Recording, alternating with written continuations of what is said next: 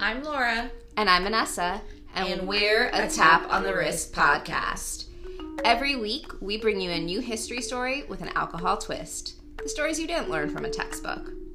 In Season 1, we focused on alcohol-fueled crimes throughout history. And in Season 2, we told you all the secrets about Al Capone and the Chicago Beer Wars. For Season 3, we're introducing you to the women that built, got burned by, and ultimately changed the alcohol industry. Make sure you add us on social media at A Tap on the Wrist. We are so glad you found us. Grab a drink and come along for the ride.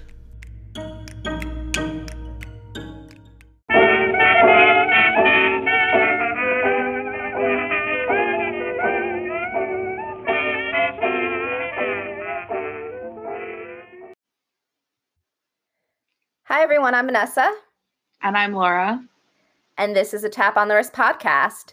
So today we are going to welcome a very special guest, Natalie from Shared History Podcast. Welcome, Natalie. Happy to be here. Happy to have you.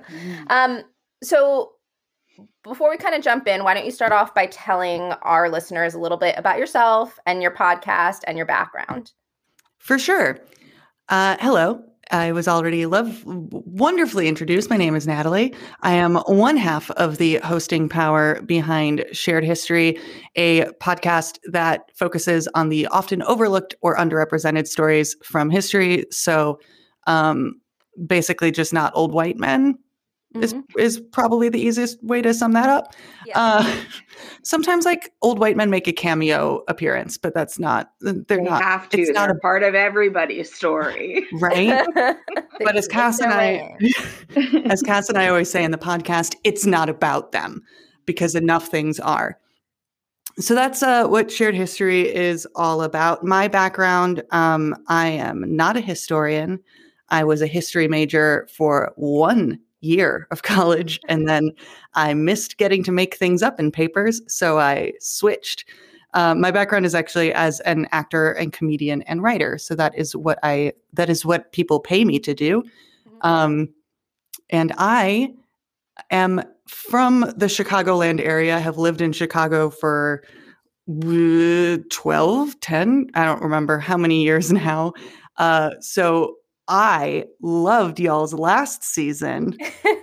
Yep. All about Chicago.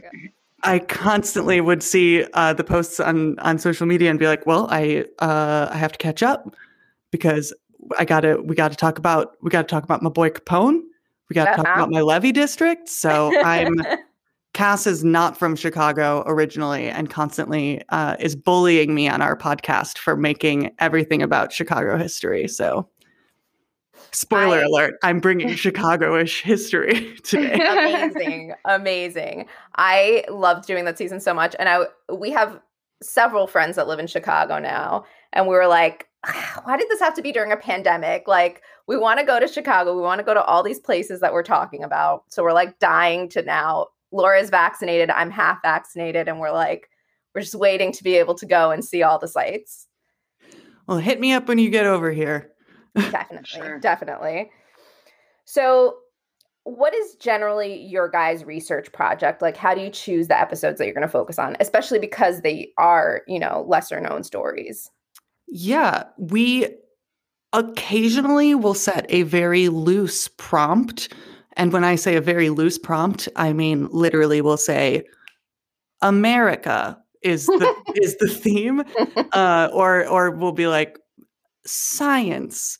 And that's as hard into that as we go. We are very choose your own adventure of, we both have a really long list of things that we've stumbled upon on other episodes that we want to dig into further. And so that's kind of how we wind up telling the stories we do. If you ever tune into an episode and we're doing 2 stories on that episode, they often have nothing to do with each other. Yeah. Like we'll be in ancient Vietnam and then we'll be in modern day in the same episode. And then our research process is the glory and magic of the internet and the power invested in us by our education of being good at Google. Yeah, same. We too are not historians. So although Laura is a history teacher, so She's, Credentials. But I'm not got a little history bit of major. credentials. Yeah.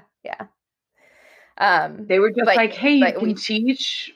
You want to teach history? And I was like, yeah. You were like, more so than math, yeah. Do not blame you. Oh, man. And then if our listeners kind of want to just jump in and listen to your podcast, what is the episode that you recommend to people to start with? Honestly, the first one. I really love our first episode. I think despite the fact that my co-host and I always talk about how we hate U.S. history, and it is a U.S. history episode, I think it really captures who we are and also what we're attracted to in history and the chaos train that can be our conversations. If I'm going to go a little bit deeper, see, we also have guests on a lot, so I don't want to choose a guest episode so that nobody thinks I'm playing favorites. So another one that I'm a big fan of, if you hate U.S. history but you enjoy either World War, we have an episode, it's episode 13, I think, called War But Make It Fashion, and it's got a little bit of World War I. We talk about a master sculptress who actually developed basically early facial prosthetics in World War I, Anna Coleman Ladd. And then we jump to World War II and we talk about the all-female Soviet fighter pilot regiment called the Night Witches, who were just terrorizing Nazis. So that sounds fast. I got to go back and listen to that one. That sounds really good.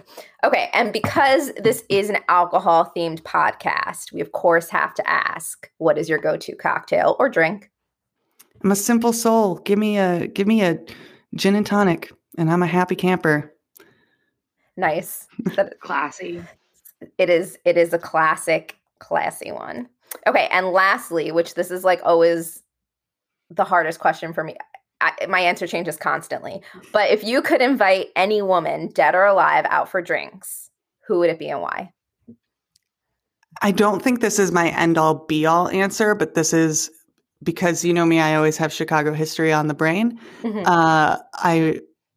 I want to say Sally Rand, famous burlesque dancer Sally Rand. She just seems like a firecracker. Mm-hmm. She's not from Chicago. She just performed at the 1933 World's Fair. We recently did an episode on her, and I'm just like, she probably a good night. It would just be a really fun night. Definitely. Which we could all use right now. Can't we? Laura, have your answers changed? My answers changed hourly. I know, mine do too. All the time. There's just so many fascinating women. Okay. Well, now that we've gotten to know Natalie a little bit, I think it's time to jump into our stories. And I think it's slightly themed, right? It's Prohibition, Laura, your story, right? Am I making that up? Yeah, I mean, we always try to 1930s. I always try to force a theme somehow. I'm like, this one tiny link. I love a stretch. I love a forced segue. It's honestly, it's an art form. Yeah, I would say if you're in Prohibition era, I'm pre-Prohibition era, but I got connections. So shall I take us back to an area we're very, very familiar with, and so are your listeners at this point? Yes. Great. I'm gonna take us basically back to your last season. In episode 42, you guys name drop my topic for today, and that's my main girl, Frances Willard. And I feel like the best way to start is how I first learned about Frances Willard. So, as you mentioned in your episode on temperance, Evanston, which I'm sure you were corrected already, is not a neighborhood in Chicago. It is its own city. I was listening to the episode and I was like, not a neighborhood. We definitely have not been corrected on that. Well, now we know. Now you know. Well, isn't that where Northwestern is? Yes. So we have a friend that lives in Evanston, and I just assumed it was a neighborhood of like, because that's where our friend lives. Having grown up in like the southwest suburbs and having been like chastised if I ever said I was from Chicago, Evanston is much closer to Chicago than where I grew up, but also I was in the same county. So it's a little bit more of a gray area. I forgive your friend for thinking that she lives in Chicago. But it's its own city. Just north of Chicago, like you said, where Northwestern is built up around Northwestern University. Great school, solid arts programs, some great notable alumni. I think Stephen Colbert went there.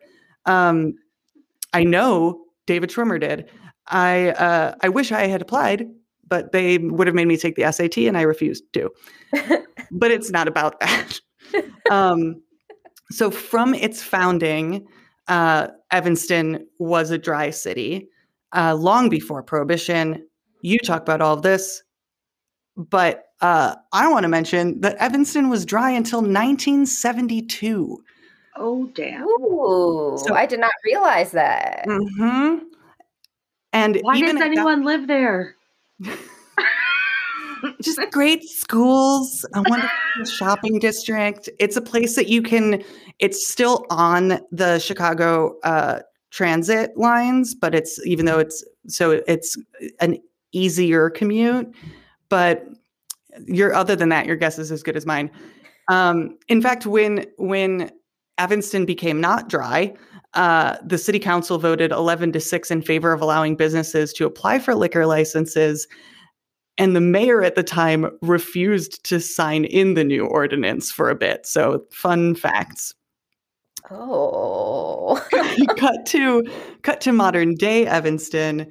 The city of Evanston is still more restrictive around alcohol than Chicago or the surrounding suburbs. And so Northwestern University is a huge like sports school, like basketball bananas. I don't know. I don't watch sports. But I think that just last year they changed the rules on campus so that they would allow alcohol sales in their arena. Like, I think that happened just last year. I saw a news article. Damn. Well, that's pretty common because I went to a really big school. I went to the University of Florida, which is a big sports school as well. And you couldn't buy alcohol on campus when I went there. So that's why tailgating was such a big deal, because we would all tailgate, because once you got inside the arena, it was like, okay, now we sober up and watch the sports. Now we just ride out this buzz that we have going. Yeah. Oh, man. It's weird to me though, because all I think about when I think of college is drinking. And learning, I guess. Vanessa got that special degree. She learned from the three wise men, like Tito, Johnny, Jack. Yep. They're all great teachers. We've all learned so many life lessons from those fine educators. Yeah. Sorry, but go ahead. No. The reason I bring that up is that in 2000, I think in 2011, I didn't look up this of all things. In the 2000s, we'll just do a blanket statement. The first drop of alcohol was distilled in Evanston, I think ever, definitely since the repeal of Prohibition across the country. And that was at a place that was called Few Distillery. So if you've ever had Few Spirits, their bottles kind of look like their design looks like a playing card. Few is FEW, all caps. It stands for Frances Elizabeth Willard. Nice. So they named it for a leader of the temperance movement. That's amazing. In fact, amazing, right? Just kind of like, delightfully little stab at her, if you will. Just rolled over a little in her grave. Yeah. It was a large sigh and a rolling. The first brewery, actually, for what it's worth, in Evanston that was ever opened in Evanston is literally called Temperance Beer Company. So I love that. I love that. They know their history. But it's not about these delicious spirits and beers, although I'm a fan. You mention it in your episode about the temperance movement. In 1847, there are 10 different temperance societies working around Chicago. Our pal, Frances Willard, Frank to her friends, participated in the founding of one that is still around today, the Women's Christian Temperance Union, WCTU for the rest of this. I'm going to do the exact same that you guys did. I'm not saying that every single time. No. She was there for the founding of it, which I think is really cool. It was founded in Ohio, and then she rose through the ranks until she was the heckin' national president of it, a role that she held until she died. But she was like, court rules. Yes. She's like, I'm holding on to this title with an iron fist, and no one else can have it until I am gone. I am Frances, and I have things to do. But before that, a little bit more background on her, since she was kind of like a name drop in that past episode. She's born in New York, 1839. She's born near Rochester. Her dad, Josiah, was a farmer, a naturalist, and a legislator. Her mom, Mary, was a school teacher. And when she's really young, they move to Ohio, where Josiah studies for the ministry at Oberlin College. And then they bounce over to Wisconsin, Janesville, Wisconsin. That's where they convert to Methodism, which is kind of only important in the context of the Women's Christian Temperance Union and the fact that Evanston is heavily Methodist and Northwestern is a Methodist college or university. But also I think important because if you know about Methodism, Methodists got their name from the methodical way in which they carry out their Christian faith, which I think really describes Frances. We should just call her Frank. We're on a friendly basis with her. Because everything that our pal Frankie does is super methodical. And I just really think that all of this, her dad being a farmer, a legislator, and a minister, her mom being a teacher, really sets the stage for Frank growing up to be this kind of radical for the time period. Radical, but with kind of Victorian ideals, activist. She lobbies, she's a reformer, and all of this obviously with a religious bent. So finally, when she's about 18, they move to Evanston, where somehow now Josiah is a banker. Josiah's just getting around the jobs. Yeah, how many has he had so far? He was a farmer and a legislator. Right? Okay. Then he trains in the ministry. I couldn't find if he ever actually was a minister, but now he's a banker. Seems like a natural jump, ministry, banking. Totally makes sense. Yeah. Well, so one thing that Frances firmly kind of believed was that there can be no separation from religion and politics, which if you look at her father's journey from legislator to minister to banker, makes sense. I don't know. I got way too excitable while doing my research and went in 30 different directions, which is classic me. But she's in Evanston. She attends Northwestern Female College, no affiliation with the university. And this is where our story kind of really begins. Because I think the best way to describe Frank is as a force. She graduates and immediately starts teaching and touring. She teaches all over the country. She goes on a world tour with her friend. By the age of 32, she's like, okay, Evanston is home. I'm going to go back to Evanston. I'm going to keep teaching. She's appointed as the president of Evanston College for Ladies, which then becomes the Women's College at Northwestern University. At so at that point, then she's named the first dean of women at Northwestern University. At some point during this, she gets engaged to, I didn't even write his name down because who cares? I think his last name is Fowler. She gets engaged to this other academic who is the president. He becomes university president at Northwestern University. They're constantly butting heads when she's the dean of women. She resigns from this job and from her fiance. I think and from her fiance. She's like, I resigned from this job. I resigned from this relationship. Frances never marries. And she's like, I think she's engaged twice, but she never marries, which is interesting since she very much believed in like the family unit. And like I mentioned, kind of like more Victorian ideals. Once she resigns from the university, this is where she digs into activism. She's a founding member of the WCTU. She's elected as the first secretary of the organization. Then she heads up the publications department, which as a side quest from that, she ends up teaming up with a bunch of other women in the area in publication, and they form the Illinois Women's Press Association. Just a casual side quest that she's doing during all this. She reminds me of like myself, like too many side hustles. Like, she's like, you know what? I have a free hour this week. Let me start a magazine. Yeah. Like, I just don't understand. Like, no. So I relate to Frankie. A huge relate to Frankie.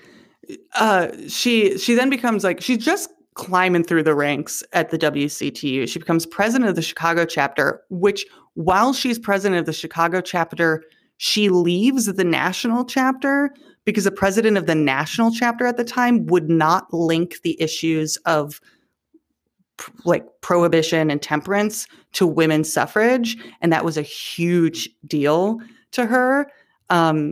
She basically believed that I'll get into it more later, but it was the idea that if women, first of all, the idea, going back even to your guys' episode, the idea that like maybe temperance would catch on and we could have a prohibition if you would let women vote because the men kept voting against it. But this is neither here nor there, because then she becomes president of the Illinois chapter, and then she becomes president. At 40 years old, she becomes president of the national WCTU and holds on to that until she dies. If you're like, Natalie, this is an alcohol podcast. You're supposed to be talking about a woman in alcohol. I know. This is a woman in alcohol. We get it.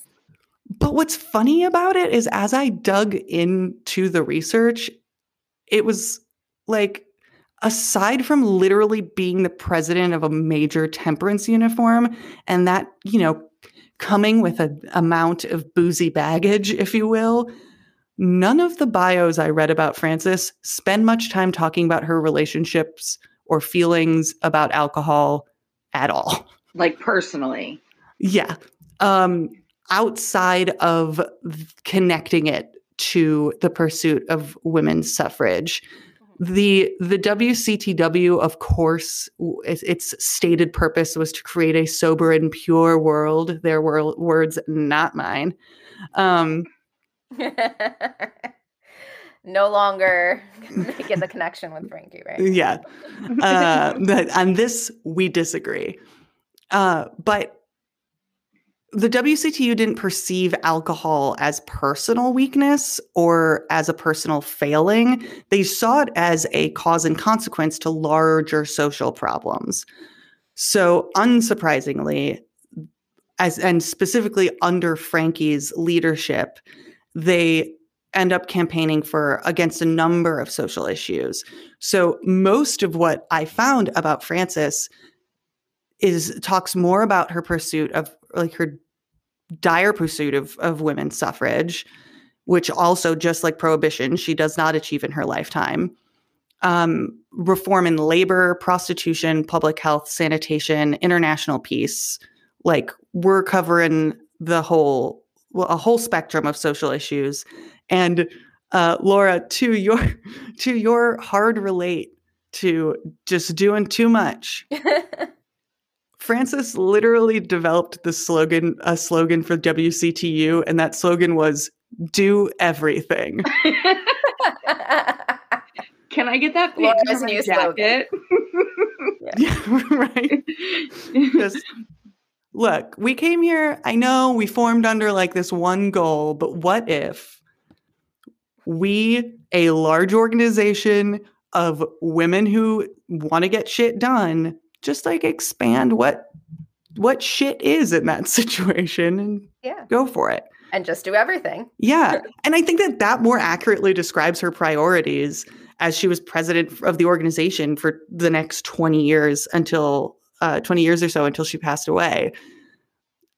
I often wonder if, like, had they been single focused, would they have achieved their mission quicker? A good question. Maybe she did. It's funny is that they didn't achieve complete temperance, so they like gained traction in some regards, and women didn't get the right to vote until after Frances passed. But she did achieve a bunch of other things that she was doing. So I guess it was like we cast a wide net, and then we can take whatever wins we happen to be successful in. Or maybe she just knew that the alcohol thing was an uphill battle. Yeah. Just was like, if we just go after this one thing, we're gonna keep losing. So, I mean, I think about that sometimes now. Like the idea of temperance in the early 1900s, like, I don't know how anyone ever thought that was going to pass. Like, it blows my mind now that it did pass and that it was a law in this country for 11 years. Because if they tried to do that now, it wouldn't happen. No. Yeah. I don't know. And then it lasted for 11 years, but then like you have also then have the realization as you get older and study more history that it's like, yeah, it was the law, but most of the country wasn't abiding by it. So it was a shadow of a law. Yeah. Her angle for, I will say, so because I feel like I need to talk about alcohol. Her angle for women's suffrage tied back to alcohol because she and the WCTU fought for female suffrage on grounds of, quote, home protection, which she described as the object of which is to secure for all women. This is a quote, which is why it's in stilted language. The object of which is to secure for all women above the age of 21 years the ballot as one means for the protection of their homes against the devastation caused by strong drink. So it was, we want the vote so that we have more of a say in our day-to-day lives because men are drunk all the time and abusive and making dumb decisions because they're drunk all the time. Mm-hmm. Part of the reason for that angle, though, could have been strategic because the press, obviously very patriarchal, and they'd been undermining every other women's suffrage organization by urging women to be suspicious of other women. So by the WCTU's angle of home protection appealed to a larger group of average women despite that. Because then it wasn't like, girl power, we deserve the right to vote. It was more of like, we deserve the right to vote because Bill's drunk again. Yeah. So it was less about them being like empowered women and more about that guy shouldn't be deciding everything for us. But yeah, she just was a busy lady. She went on lengthy speaking tours. She averaged about like 400 lectures a year for a 10-year period of her presidency until she got like a little like until she was like older, and I say older, like 50, and wasn't of great health at that point. Mm-hmm. She made really important like friends and connections who often didn't agree with the temperance cause, but like couldn't deny that Frank was a badass. She also made enemies. A important clash that she had was with none other than Ida B. Wells. Okay. So the Women's Christian Temperance Union, predominantly white, if not all white, and they often depicted one of the evils of alcohol. Part of their way of like trying to convince people like temperance was good was by throwing the Black community under the bus and saying that one of the evils of alcohol was that it incited Black criminality. And Wells also like called out Frankie for being consistently silent on the topic of lynching, for pandering to the racist myth that white women were in constant danger from drunk males, and like using that to leverage the agenda of the temperance movement. Yeah. So, well, Frankie, not all good. Frankie, a complex figure in history. She just happened to achieve a decent amount of pretty impressive things for a woman, a single woman at that time. She helped pass labor reform laws, including the 8-hour workday. She helped raise the age of consent in many states. The Women's Christian Temperance Union, under her leadership, believed in, I forget the way that they phrased it, but basically like a woman's right to not be pregnant, basically, like pregnancy by choice. In the context of the time, they basically meant a woman's right to not have sex with her husband. It was not about abortion at that point in time. Right.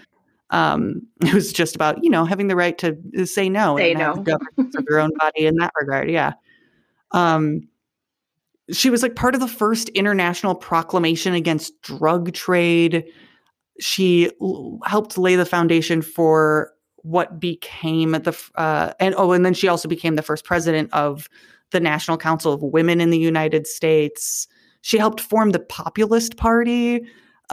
She kept trying to blend politics and religion, but because she was a woman, the men kept kind of cutting out the temperance part of the agenda anytime it came in, or the women's suffrage part of the agenda anytime it came in.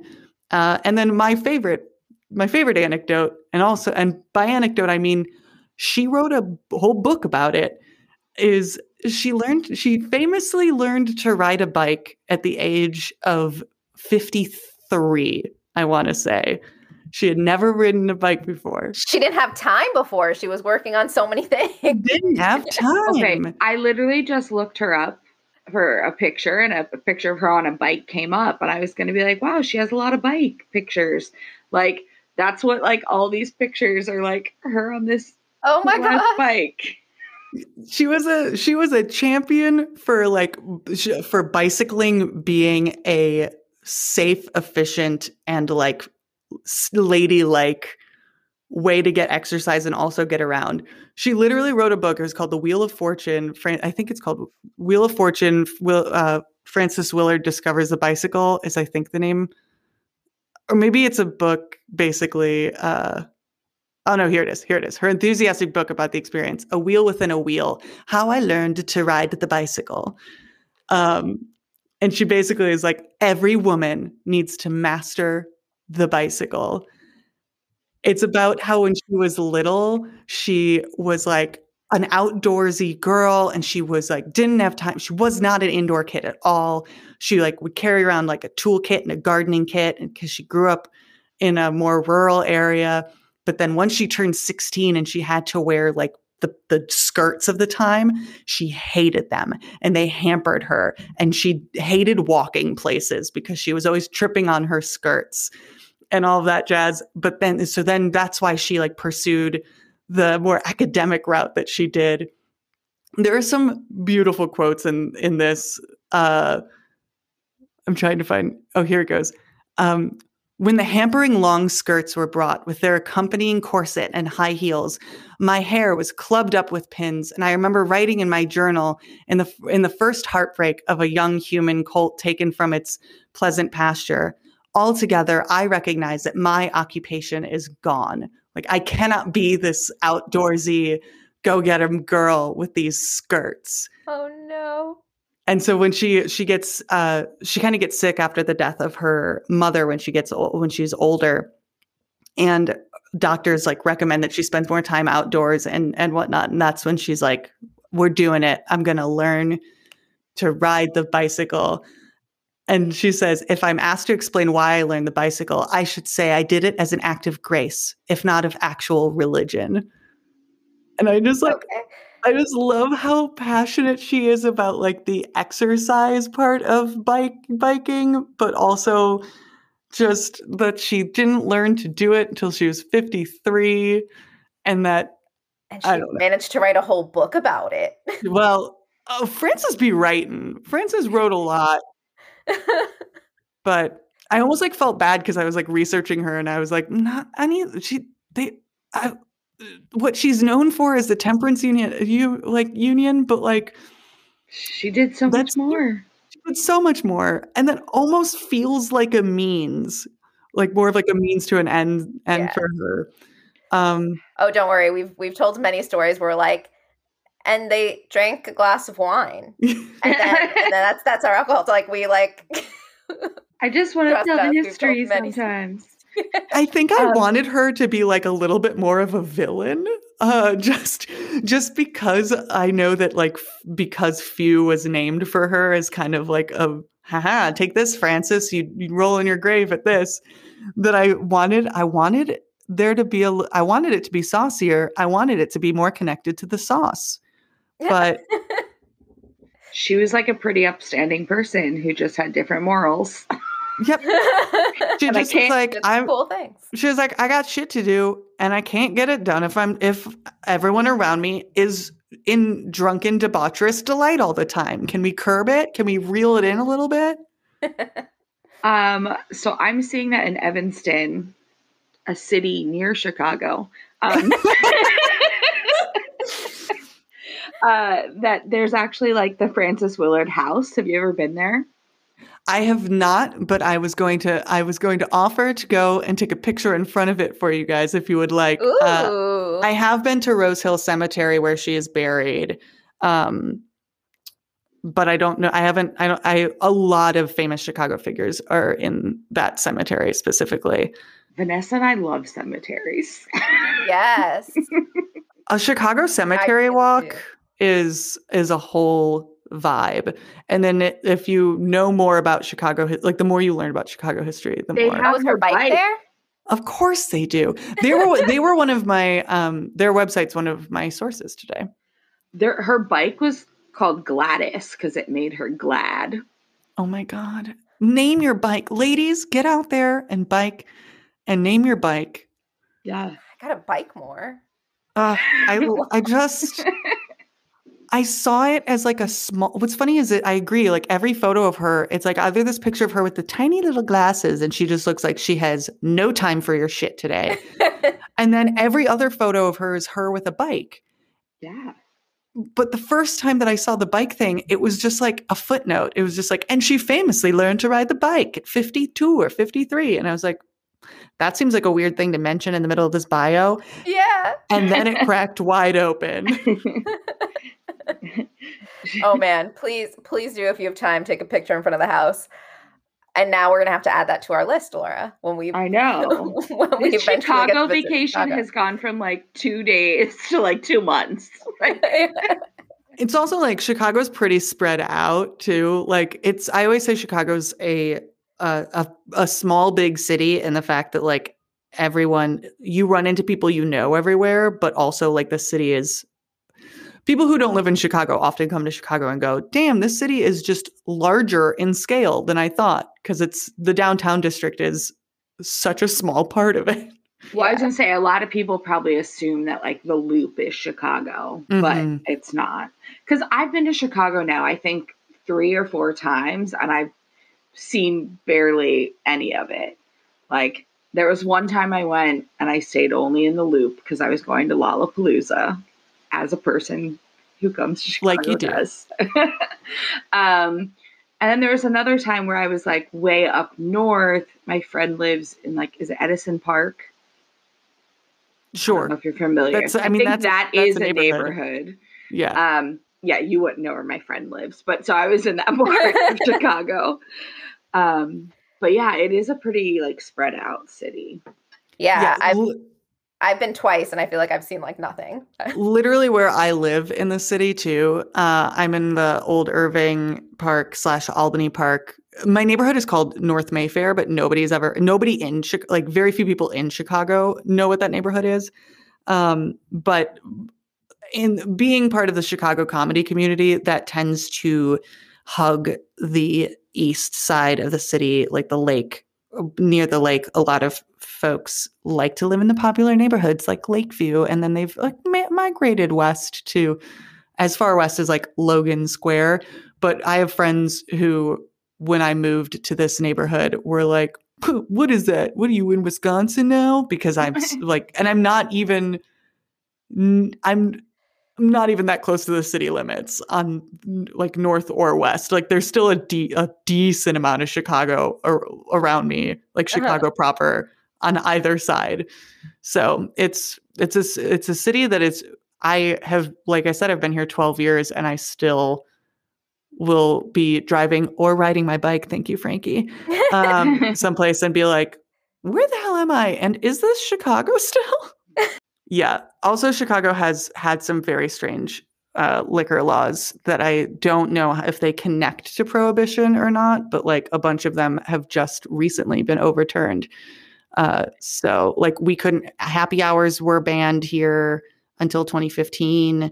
What else? Oh, literally until last year, you couldn't serve or buy alcohol before 11 a.m. on a Sunday. Now it's 9 a.m. They just changed it in February of 2020. Brunch is going to be off the chain when quarantine's over. Right? Well, here's the thing. I worked at a brunch place. That's why I know that rule. Uh-huh. And I have told many people that is a rule, including when I worked at a brunch place. And everyone's like, well, nobody follows that though. And I'm like, well, I was trained that I needed to.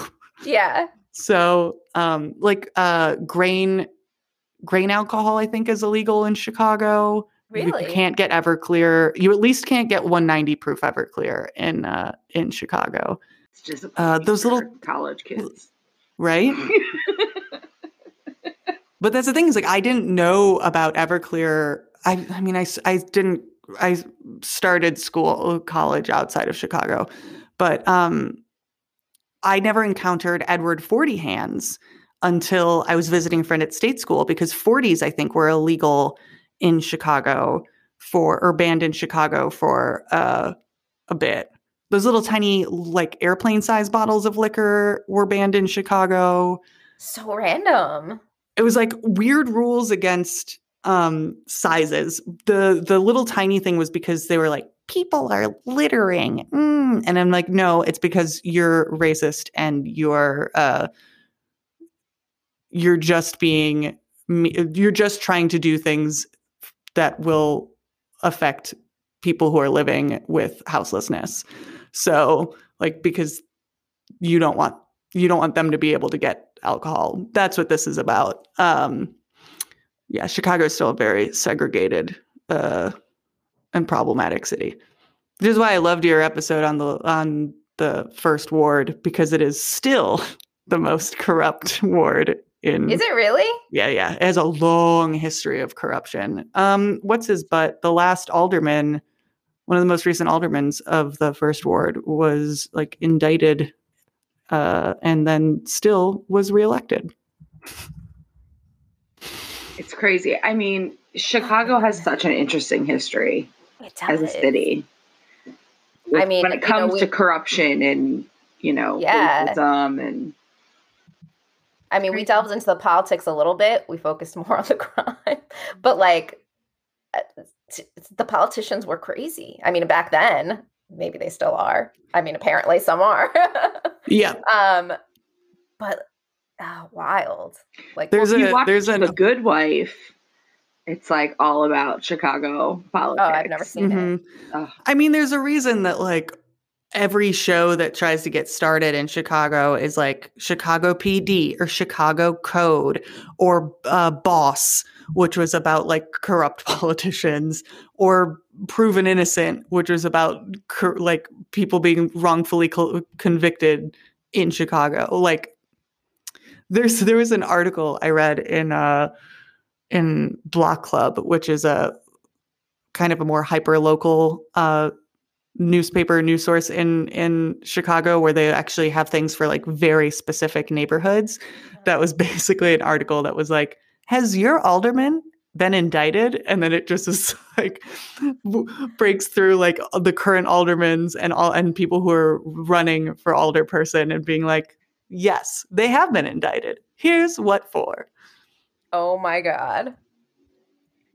Or yes, they've served jail time and yet they were elected again. So wild. Oh man. My favorite alderman name is still Hinky Dink, nickname. Still my favorite. Always will be. I mean, you can't beat it. You can't beat it. Oh my God. Well, I knew nothing about her besides like the brief thing, like mention in season 2. So that was actually really interesting. Thank you for sharing. And where are we jumping to? I already forgot. The 30s? We were pre-prohibition and now we're going post-prohibition? Well, we're not post-prohibition. We're in prohibition. Okay. Yes. So we are staying in prohibition times or going into prohibition times, which we've discussed probably far too much on our podcast, in all honesty. But I mean, there's just, it's an alcohol podcast. Like prohibition is such a rich period of time. For stories. I didn't want to live it. But today I'm changing it up just a little bit. So while we are during prohibition time period, I'm going to zone in on a particular neighborhood of New York City that was kind of having its own period of growth and change during the 1920s, and that is Harlem. So I know Vanessa and I are pretty familiar with where Harlem is. Have you been to New York before, Natalie? Yes, I have. Okay. And like everyone hears the term Harlem, they kind of get like this picture in their head, which I'm going to talk about later. But basically in the 1920s, Harlem becomes this amazing neighborhood of culture and tradition, and predominantly Black American culture and tradition. Following the Great Migration, as past slaves and families of descendants start migrating to the North in hopes of kind of resettling and starting over, getting out of the Jim Crow laws, and just a fresh, clean slate. And Harlem is one of the neighborhoods that benefits from that. So with this migration comes the traditions, foods, music, and art of African Americans. And, you know, in history, everyone calls it the Harlem Renaissance. That's probably like the one term I learned in 8th grade history that I like didn't really understand, because like I grew up in Florida. I had no idea what Harlem was or like why we were studying this neighborhood in New York. And now that I'm a teacher in New York, I'm like, oh my goodness, should be taught everywhere. But you did the reverse because Florida was basically settled by New Yorkers, or became like a destination for, not settled by, but like became a destination for New Yorkers once air conditioning was invented. You did the backwards. Yeah. I no regrets. And we'll never go back. No. Some of my favorite people escaped from Florida. So congratulations. Thank you. It'll be 10 years this June. Yeah. Don't at me, Florida. Yeah. I talk shit on Florida all the time. It's okay. The Harlem Renaissance is, just for those who don't know, by definition, it's an intellectual and cultural revival of African American music, dance, art, fashion, literature, theater, and politics, centered in Harlem, which is located in Manhattan, in New York City. And today I'm going to focus on the theater and art part of that Renaissance period. Although there's some great poetry, great music, it's just a great time. Everything was happening. Yeah. But as I mentioned before, today Harlem does get a pretty bad rap. Like, when I first moved to New York, I lived in Harlem. And when I would tell my friends that I was living in Harlem, the shock and horror on their face as someone who's never been to Harlem, it just has a bad reputation.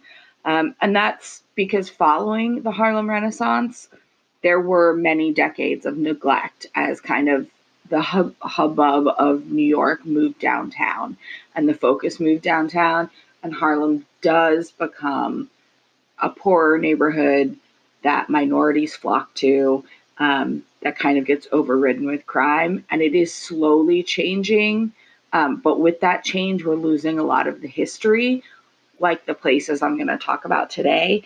And I say that with like a grain of salt because when I was young and naive and brand new in New York, I had no idea where I was living. And when I start doing some of the research, I legitimately lived a block away from where the original Cotton Club was located. And like my block where my first New York City apartment was, is like in the middle of where this amazing Renaissance happened. And I'm going to show you guys a map in just a second of what like the nightclub life was like during the Renaissance. And that's where I lived. And I had no idea that there was all this history around me because it's just all been covered up and changed and gentrified. And so it's kind of sad at the same time. Yeah. Anyways. Okay, so back into Prohibition, into Harlem, there is, just like in many places around the country, a plethora of underground clubs and bars, speakeasies. Everything is happening because even though alcohol was illegal, people were drinking it. So I sent almost you guys drinking it both, more. I feel like 100%. I feel like Well, going 'cause out now- drinking became more popular. Yeah, before it was like a cultural thing, or it was like oh, we're social drinkers, we're just having a cocktail, and now it's an act of rebellion. Yep. Yeah. I think I said that when we recorded an episode last week. We were all like, fuck, I can't have it. I want it now. Yeah. 100%. Okay, so I sent you guys an email that has far too many attachments, but there's one in particular called Harlem Nightclubs. So if you want to open that one, it looks like a map. And I love a map. we are going to post all this on Instagram, so feel free to open up our Instagram. We are at A Tap on the Wrist, and you can follow along as well. But when you look at this map, you can see they've got some of the bigger avenues listed, like 7th Avenue or Heaven, as it was nicknamed, Lenox Avenue, which in modern day New York, Lenox Avenue would be Malcolm X Boulevard. And it is just ballroom after theater, after nightclub. And then in the box in the middle, I don't know if you guys can read it, so I'm going to read it. It just says a nightclub map of Harlem. The stars indicate the places that are open all night. The only important omission is the location of the various speakeasies. But since there are about 500 of them, you won't have much trouble finding them. Like, so these are just like the ones that were known about and like well traveled. There were, in addition, over 500 speakeasies like in this neighborhood of Harlem. Wow. So like it's like every building almost had a Yeah. If you like tripped and like leaned against like a brick, it would like open like a magic door in the back of like a building, and you'd be in a speakeasy. 100%. There's some really great illustrations on this map as well, and like fun anecdotes, like the best place to hear a piano and the best dancing. So I just loved this map. It was drawn in 1932 by E. Sims Campbell, and he is considered the first commercially successful African-American illustrator. And it was published in a magazine at the time. So I just wanted to shout him out for this drawing. But most of my story today is going to focus on the Cotton Club, which you'll see in the lower left-hand corner. The Cotton Club is on 142nd Street and Lenox Avenue. And before it was known as the famous Cotton Club, it was actually called the Club Deluxe. But Irish gangster Oni the Killer Madden following a stint in prison for I organized bet crime. he was a really sweet guy and it was just a misnomer. Yeah. It's like when you call your dog killer, but it's like a Yeah. tiny chihuahua. Yeah. Following a stint in prison, he decided he was going to get into bootlegging, as you do in the 1920s. Yeah. So What other choice? What other choice? he needed a place where he could sell what he dubbed the #1 liquor in New York City. And so he chose Club Deluxe because it was owned by an African American. And so he went in and he took it and he renamed it the Cotton Club. And he sold his bootlegged alcohol out of there. Now, the Cotton Club, I think by name, is very famous. But actually, if you know anything about history, you can probably ascertain it's not very positive of a name. So Madden actually dubbed it the Cotton Club as an ode to the cotton farming industry and its predominantly Black workforce. Yep. Yay. I had a feeling that's. Yeah, he's not a good guy, but With a nickname Killer? yeah, the story is not about him. Okay, so many people got their start at the Cotton Club. Very household names, such as Duke Ellington, whose orchestra was the house band there from December 4th of 1927 to June 30th of 1931. Lena Horne got her start there as a chorus girl when she was only 16. Other performers include names like Etta Jones, Sammy Davis Jr., Adelaide Hall, and Cab Calloway. So it was the place to be if you wanted to perform during this time period. But you could only, and this is what's quite frustrating to me now, it was a whites-only establishment. So while the In Harlem? Yes. While the performers were all Black, the guests were whites only. One time they did allow Louis Armstrong to attend because he was that famous. He was allowed to attend as a guest, not as a performer, although he did perform there as well. But like, it was very rare that anyone who was not white was invited for dinner or a show. Oh my God. Yes. But the problem Not didn't stop there. surprising. Not surprising, but like upsetting still. Like not surprising for that time period and for still upsetting. Sorry. The problems don't stop there, however. Oh boy. The club also reproduced the racist imagery of the era, often depicting Black people as savages in exotic jungles or as slaves in the plantation South. So there's another picture in the email that I sent you. It is labeled Cotton Club Interior. And if you open it, you can see how like the dance floor was kind of in the middle. This is where the performers would perform and the guests would sit all around it.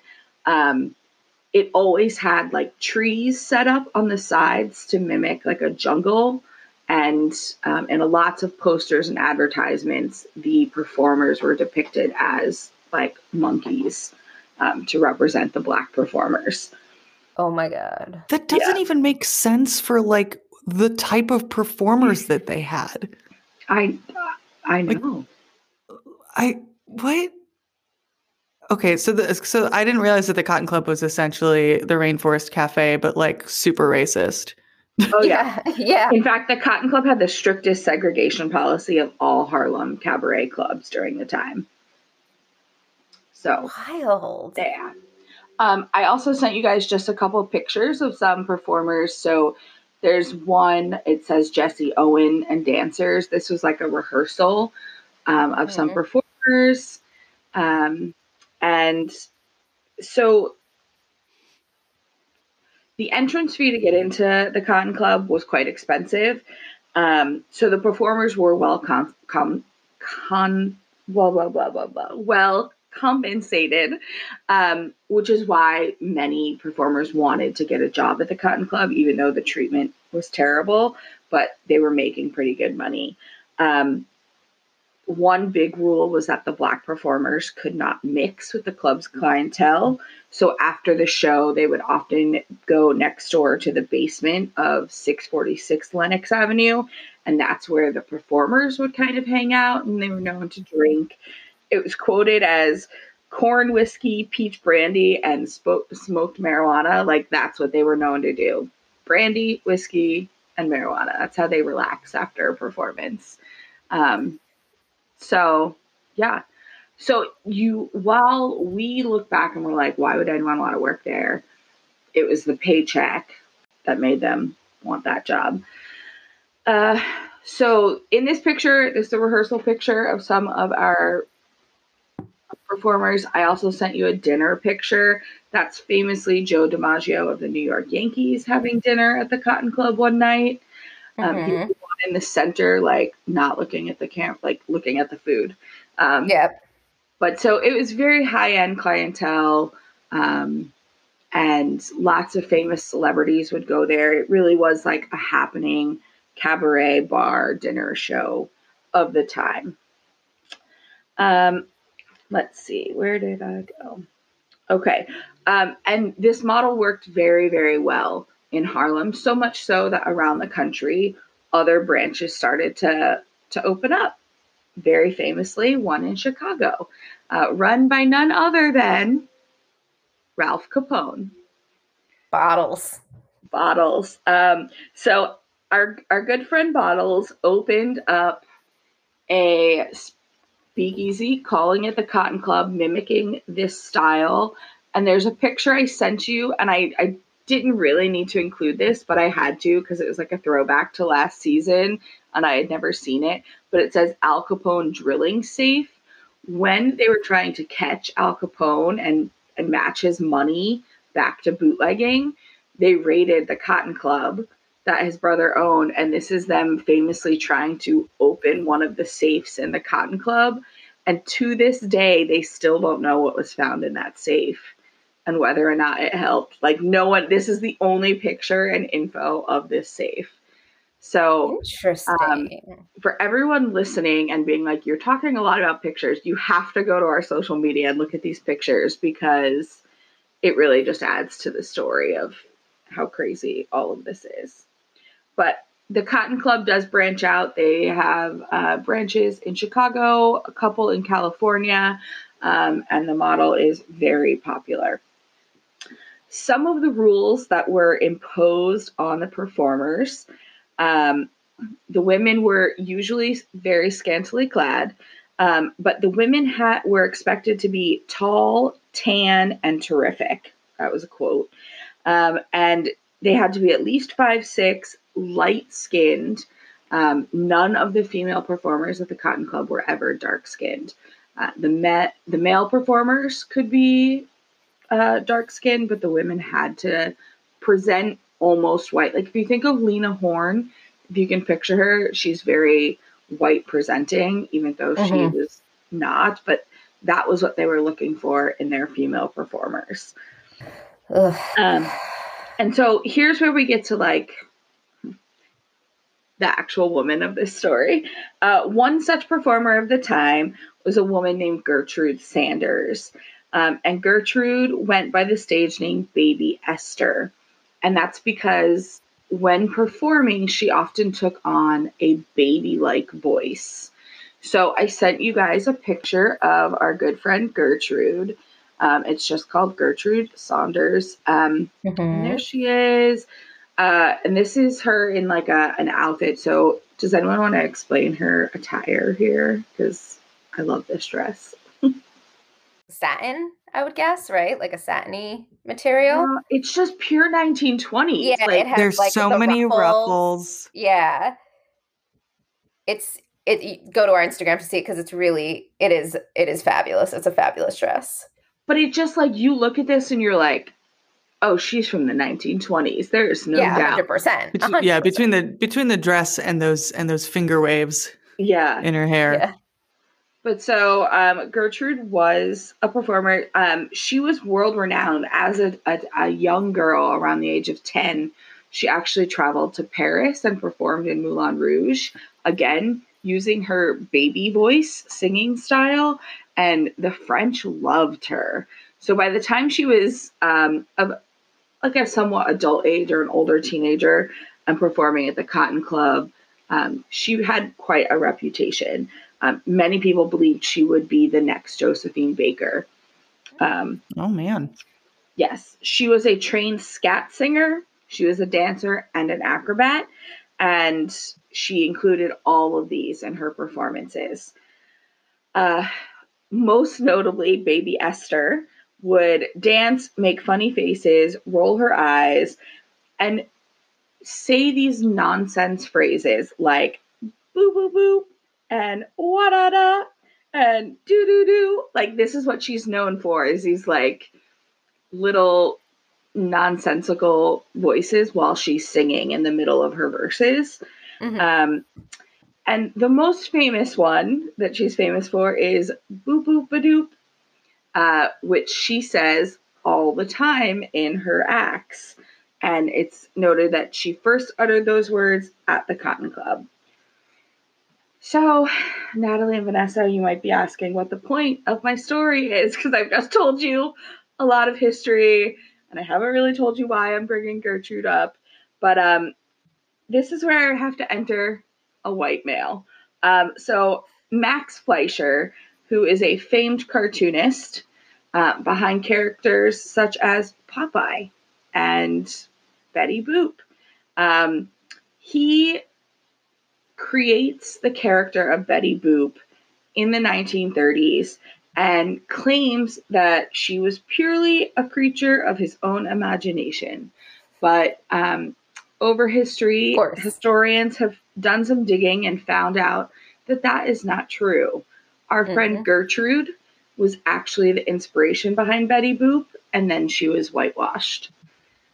So I'm going to tell you a little bit about how they were able to combine her as a cartoon, like how they were able to find the connection. And it's pretty clear cut from what I can see. But basically, as historians continued to dig, they found that Max Fleischer lived in New York City and moved in many of the same circles as the performers at the Cotton Club. And the elite clientele that would visit the Cotton Club. So it was probable that he would have gone to the Cotton Club and been invited numerous times. And another connection that they've made is that he worked with Cab Calloway to orchestrate many of his animated shorts and films. And Cab Calloway was like the orchestra leader when Gertrude performed at the Cotton Club. So there's like no doubt that Max would have known who she was and had seen her perform. In fact, Cab Calloway went on to collaborate and starred in 3 of the Betty Boop cartoons with his own voice and singing. So like, it's all right there. Like, I don't know why they hid it, but it's definitely based on her. And from the baby voice when she's talking to the scat singing to the like boop boop a doop, it's all Gertrude's mannerisms. And like the style of Betty Boop, from like the finger waves and the short hair. Gertrude isn't really known for being that scantily clad the way that Betty Boop's cartoon character is usually in very short dresses, but a white man made it, so yeah. I did send you guys a picture though of it's called The Real Betty Boop, and it's kind of a side by side by what Betty Boop looks like today as a white cartoon. A still shot of Betty Boop in a very early cartoon where she is clearly darker skinned in a hula skirt next to a picture of Gertrude. It's like 3 pictures in a row. And so when he first created Betty Boop and put her in animated shorts, she did have darker skin. Interesting. And then I didn't know that. Yeah. And yet you're still gonna come in here and be like, any similarity to actual persons, living or dead, is purely coincidental. Yes. We're gonna slap that rider over everything, or that disclaimer. Of course. Yeah. But I guess to not have to pay Gertrude for anything. That's what I was going to say. It was probably because they didn't want to give her anything. That is correct. He did whitewash her. She became a white woman, and Betty Boop would remain a white character until she was retired. It's estimated that the Betty Boop franchise generated millions of dollars in revenue from television networks and sales of merchandise. But Gertrude, who many assume inspired the character, was never compensated for the use of her person throughout her whole life. Very little is known what happens to Gertrude once, like, the Cotton Club shuts down and things. She kind of doesn't become as famous as Josephine Baker, and many think she ended up dying quite young. They don't actually know. She kind of like, they don't know what happened to her. But there is another famous, if you search Max Fleischer versus Betty Boop, or like controversies around Betty Boop, it's not even Gertrude's that comes up first. A white actress actually famously sued him in the 1930s for stealing her likeness. And this is where the whole story makes me so angry. So wait, can I ask, suing for her likeness for Betty Boop? Like for the same character? So Helen Kane is the white actress, and she sees the character of Betty Boop, and she's like, hey, he stole my likeness. I want to be compensated for being Betty Boop. And so she famously sues him, goes to court, and in his defense, they pull up videos of Gertrude to say that he based the character on Gertrude. No. What? So they say that Helen Kane's Betty Boop is based on Gertrude. Like, she stole the character from Gertrude, so she can't be compensated because she stole the character. They admitted. They acknowledged it. Yeah. So, oh my God. Yeah. Can we get the Saunders estate some like residuals, please? I know. It's so royalties. So messed up. They were like, no. Don't worry. We didn't steal your identity. We stole this other person. It's like, what? Yeah. But he won. Max Fleischer wins. He doesn't pay either woman for the likeness of Betty Boop. I know. That is infuriating. Oh, I want to punch a wall. So we, I think today assume Betty Boop has kind of always been a household name, but that's not the case. The character was actually retired in 1939 and kind of went out of everyone's mind. And she didn't reappear until like the late 1970s when she was rediscovered and became like an iconic historical cartoon figure. So they started to like bring her back in the 1970s. But by then, like the entire like Harlem Roots, Gertrude, any darkening of the skin elements had been removed. She's been just very pale skinned and white since the 1970s. So I saw this story and I was like, this makes me so mad. And I had no idea. I was like, I had no idea. I know. I had like heard about or around it, like I feel like recently, but I did not know about this other lawsuit on like this lawsuit in the matter, and I did not know the details. Yeah. I did, just for fun, I sent you guys a YouTube link. I'm not going to watch it now. We might post it if we can get just the clip of it, because it's like an 8-minute cartoon, but it's the full cartoon of where the like Black Betty Boop is, like the original. And so I just told you in the email, it's around the minute 4:30 mark. and you can actually see she's like dancing on stage with Popeye in a her hula skirt, and she's very clearly like darker skin tone than Popeye or the other characters on the screen. So pretty interesting. I do just want to wrap up with kind of what happens with the Cotton Club. After 13 years of being a happening hot place for jazz music and illegal booze and rampant racism, the Cotton Club closes its doors for good on February 16th of 1936 in the middle of the Great Depression. It goes on. There are many renditions of the Cotton Club. There was another one in Midtown Manhattan. And even today, there is a Cotton Club located a little bit more south on 125th Street. But I was going to say, isn't there still one? And then when you said it shut its doors, I was like, oh, I guess I was wrong. But good to know I'm not crazy. It is not the same. Definitely never, it does not bring the caliber of performers.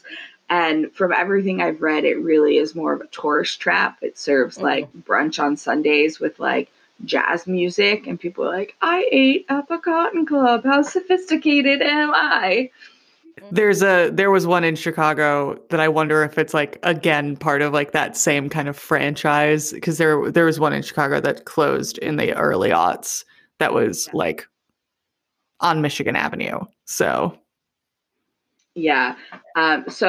People don't really go there for, quality music entertainment. I think it's much more of like the historical tourist trap. Mm-hmm. That is many things. But so I had two really great articles. I used the People source, which is what we call Wikipedia. But I also used two really great articles that I wanted to shout out. Glamour, Gangsters, and Racism, 30 Photos Inside Harlem's Infamous Cotton Club. That was written by Aaron Kelly in March of 2019. And then my new favorite website that I found while researching this is, it's called, sorry, it's my dog. Can you guys hear the dog barking? Yeah, I can hear it. It is what it is. So it's called messynessychic.com. And they had this article called Tracing the Real Betty Boop Back to a Notorious Bootleggers Club in 1920s Harlem, written by Natalie McCain in December of 2018. So thank you guys for those sources. I enjoyed researching. Yeah. For Frances Willard, I also used the People source.